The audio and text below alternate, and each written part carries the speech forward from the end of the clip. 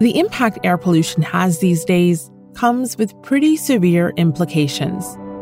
Scientists have linked air contamination to a higher number of COVID-19 cases and to deaths related to the virus, because exposure to pollution could increase the risk of acute respiratory illness. In India, coronavirus cases are increasing rapidly, with over 9 million people currently infected. And in Delhi, the country's capital, the virus could be finding an ally in air pollution, as the level of particulate matter thickens the air while days get colder and colder. I'm Malika Bilal, and this is The Take. And today, we're bringing you a replay of a piece done with one of our colleagues who works on documentaries for Al Jazeera. Delhi's winter always had this fog, which was kind of, it's the stuff that nostalgia is made of. And, whenever I think of Delhi's winters, I think of sipping hot tea with fog around me. And when I was growing up, it was not associated with pollution, but now it is.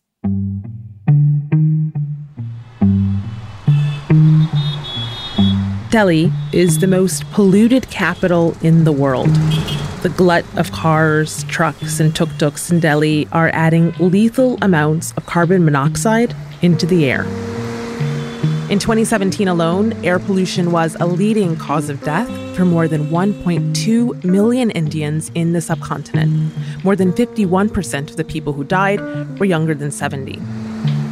Scientists and doctors agree that pollution is killing Indians, and the government is finally calling it a public health emergency.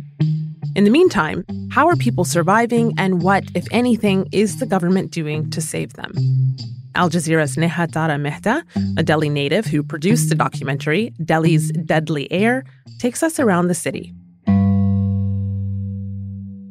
So you have a personal connection to this story. What was the tipping point for you that made you decide, I'm going to make a documentary about this?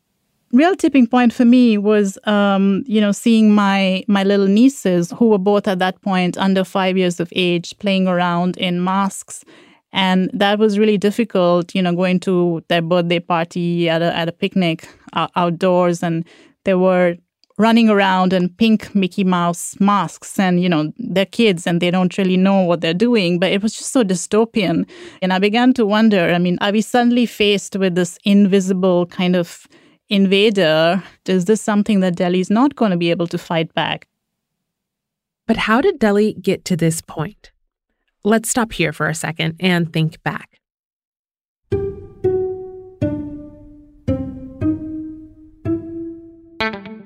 New Delhi's toxic air has year-round and seasonal sources: transportation and industrial emissions, construction, and smoke from the burning of crops and trash.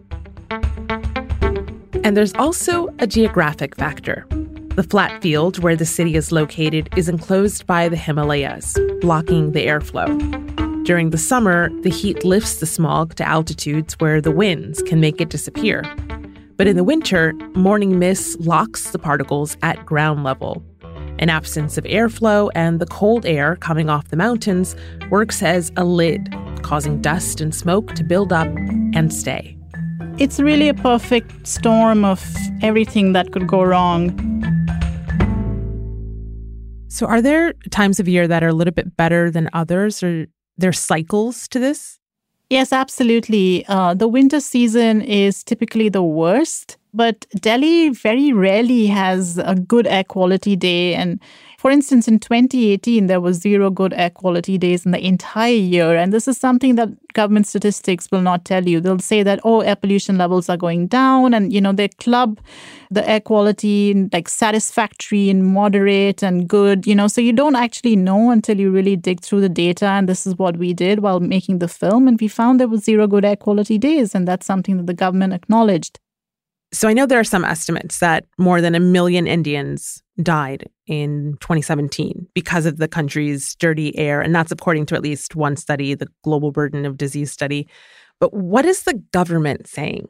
Do they admit that air pollution is the cause of these deaths? Unfortunately, no. The government's consistent position on this has been that there is no direct correlation between air pollution and deaths in the country. And, if you talk to doctors in the field who are actually looking at the lungs of people, they'll tell you, I rarely see a lung which is pink. Even when I'm operating on teenagers, we are finding big black deposits. It's a very serious development. I would say the children in Delhi get affected even before they are born because their mothers are breathing the toxic air, and that toxic chemical through her blood, through placenta, is reaching the baby. Even a newborn baby is declared a smoker by doctors because that's how bad the air is. If your PM 2.5 is say 300 PM 2.5 is equal to nearly 14 to 15 cigarettes. So on the first day of his or her life, a newborn is inhaling air, which in terms of damage is equal to 10 to 15 cigarettes. Yes, you heard that right. That doctor you just heard from Neha's documentary, his name is Dr. Arvind Kumar, and he says that the pollution is so bad and affects the lungs so gravely that even a newborn baby can be considered a smoker. And by the way, PM 2.5 is how pollution is measured. But more on that later. We'll tell you the science behind it.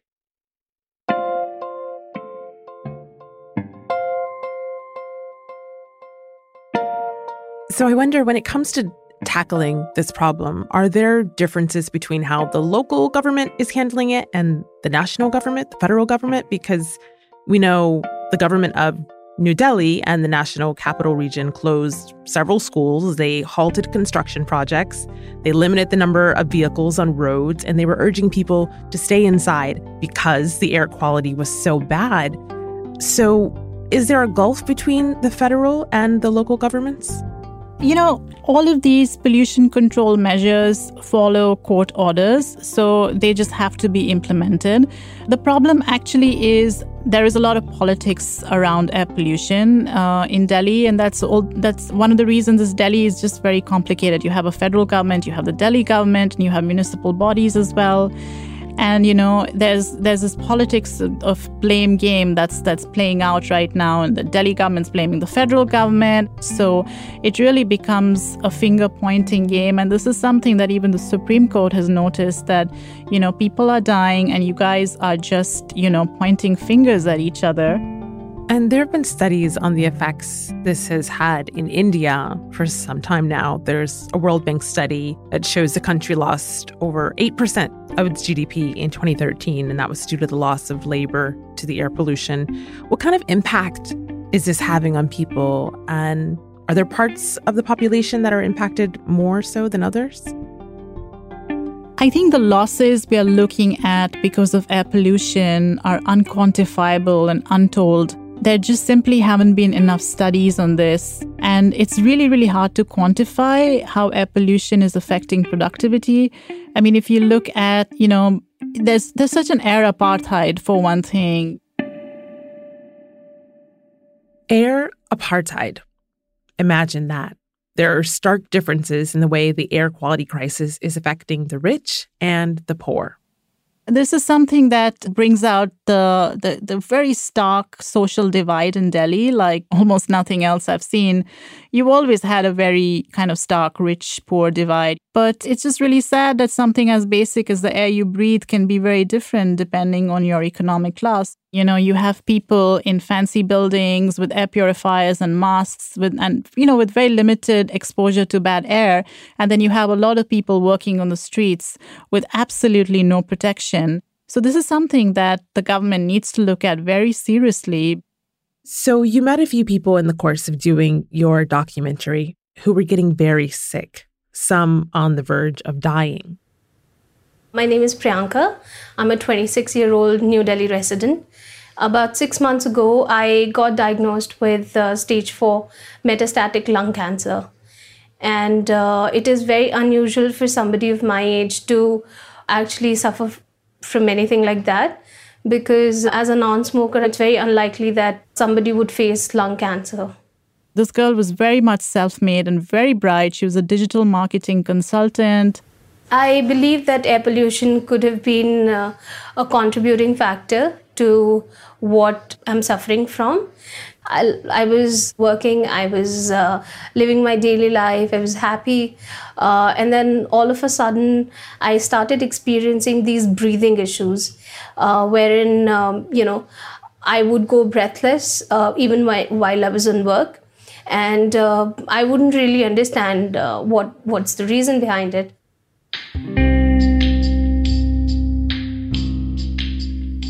I'm not sure if I would even make it for the new year. And I don't know how many days do I have.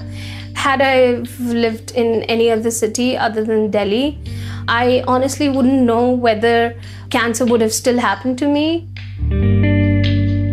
Priyanka Jain died at 27, less than 4 months after I met her, and it was like a huge loss for a family. She's a single child of a single parent and the sole breadwinner.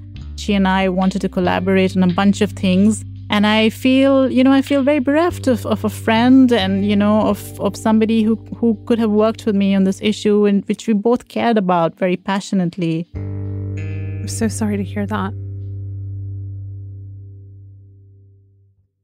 You spoke to Priyanka's doctor. What did he tell you about what he saw? Dr. Rohtagi, he's been practicing in Delhi for about 7 years, and he's definitely seeing a rise in lung cancer patients. When we think about Priyanka's case, it is very evident that she's too young to have any cancer at all. We used to say you need 25 to 15 pack years of smoke, which means you have to smoke every day, a pack a day. Now, how does somebody 26 get that kind of exposure? So it's quite obvious that she has a lung cancer which is not smoking related.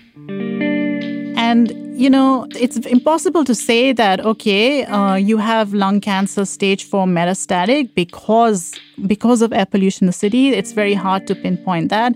But when you eliminate all the other risk factors, you have no family history of cancer, you have no smoking history, you have no exposure to chemical industries. So it's, doctors like Dr. Rohtagi are really beginning to kind of question what's going on. I am of belief that increasing pollution is increasing the number of lung cancer. We never, in England where I used to work and used to see a lot of smokers' cancer, the average patient or the majority of patients was 65, 70, 75.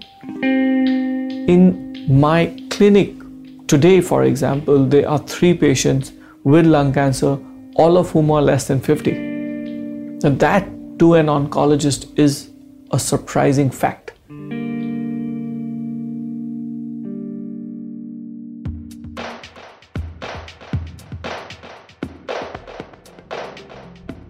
But how is air pollution getting into people's lungs?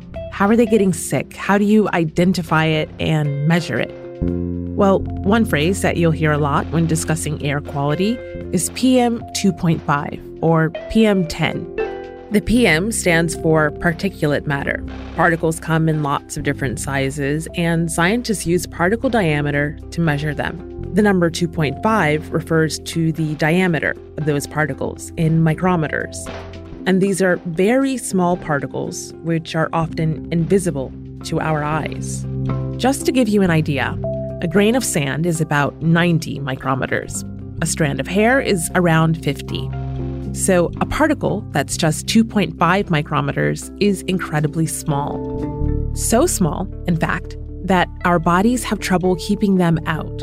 They can get deep into the lungs and even into the blood. Once in our body, they can cause asthma or cancer or strokes or heart attacks. So PM 2.5 concentration is monitored around the world, and it's measured by the mass of particles in each cubic meter of air. To allow the public to easily understand the quality of air in their city, governments use the Air Quality Index, or AQI. It's a color-coded scale that rates the danger to your health. The index includes other pollutants beyond fine particles, but basically high numbers mean more pollution. On a beautiful blue and clear day, the PM 2.5 concentration might be in the single digits. That would be a nice green on the scale. But it starts turning orange or unhealthy when the PM 2.5 level crosses 55.5 micrograms. That's when scientists say the elderly and children should avoid any physical activity. The hazardous mark becomes dark red at 250.5. That's when everyone should avoid any strenuous activities, and children and the elderly are not supposed to go outside at all. Visibility levels go down. There are days when you can't see buildings or monuments above the ground, and people get sick. They start coughing, and their eyes become teary and red. Is anyone being held accountable for these deaths or accountable for generating the increase in air pollution? Is there any blame there? No, unfortunately, the conviction rate is so low that it's actually zero. And I mean, that's staggering. I mean, Delhi has over 20 million people. And how is it that in the world's most polluted capital city, you have zero convictions on air pollution? There's something that's going terribly wrong with, authorities and enforcement. And yeah, you have all these rules and you have, some really great Supreme Court judgments. But what's going on with the implementation and enforcement? There's definitely, there's huge lapses happening over there. So while the government is hard-pressed to move beyond its own bureaucracy to find solutions, citizens are stepping up with solutions of their own. Can you tell us about social entrepreneur Baran Agrawal? He created this indoor green space that's meant to clear the air. What's that about? You kind of step into this building that just looks like a normal office building from the outside, and it's like you just feel different. So there are two parts to the clean air in this building. One is the plants and one we have mechanical filtration. The plants can remove the indoor pollutants very effectively. We can bring in lesser amount of outside air.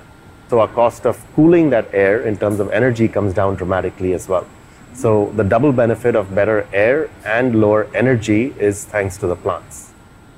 We actually took readings outside the building, and at that point, that day, it was about the PM 2.5 was about 100 outside, and we stepped in, it was 14. And there are days when it's actually even better than 14. And they've done studies on how the productivity of people in that office building is better as a result. How do you think this tech can serve as a solution for people in New Delhi? Is it meant to? It's very much a very elite solution and a very temporary one. 7,000 plants in one building are not going to clean up Delhi's air. What do you do when you have a staggering problem like this? There are people who've designed entire playrooms in their homes just so that the kids don't go out to play. There's air purifiers everywhere. There are masks, but only for those who can afford them.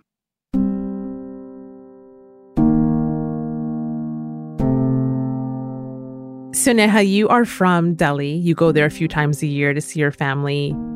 How does this affect you? What do you see as the solution to this? It's really difficult because I don't live in Delhi anymore and I haven't for a few years. And I can't describe to you how guilty that makes me feel because I'm not breathing the same air that my family is breathing. And I have older people and children in the family. And, these are the two age categories that are affected really disproportionately by the city's bad air. There's all kinds of statistics that a child dies every 3 minutes because of air pollution in India. And, 100,000 Indian children under 5 died because of air pollution. It really makes me wonder, A, how to get my family out of there, and B, my sense of home is kind of, disturbed because I don't know what's home anymore. And if I want to have a family of my own one day, would I want my children growing up in Delhi? So, it kind of opens up these huge existential questions in your head. And, am I going to be an air pollution refugee for the rest of my life? Because is Delhi really going to clean up in my lifetime? I'm not sure. I really hope so. And that's The Take.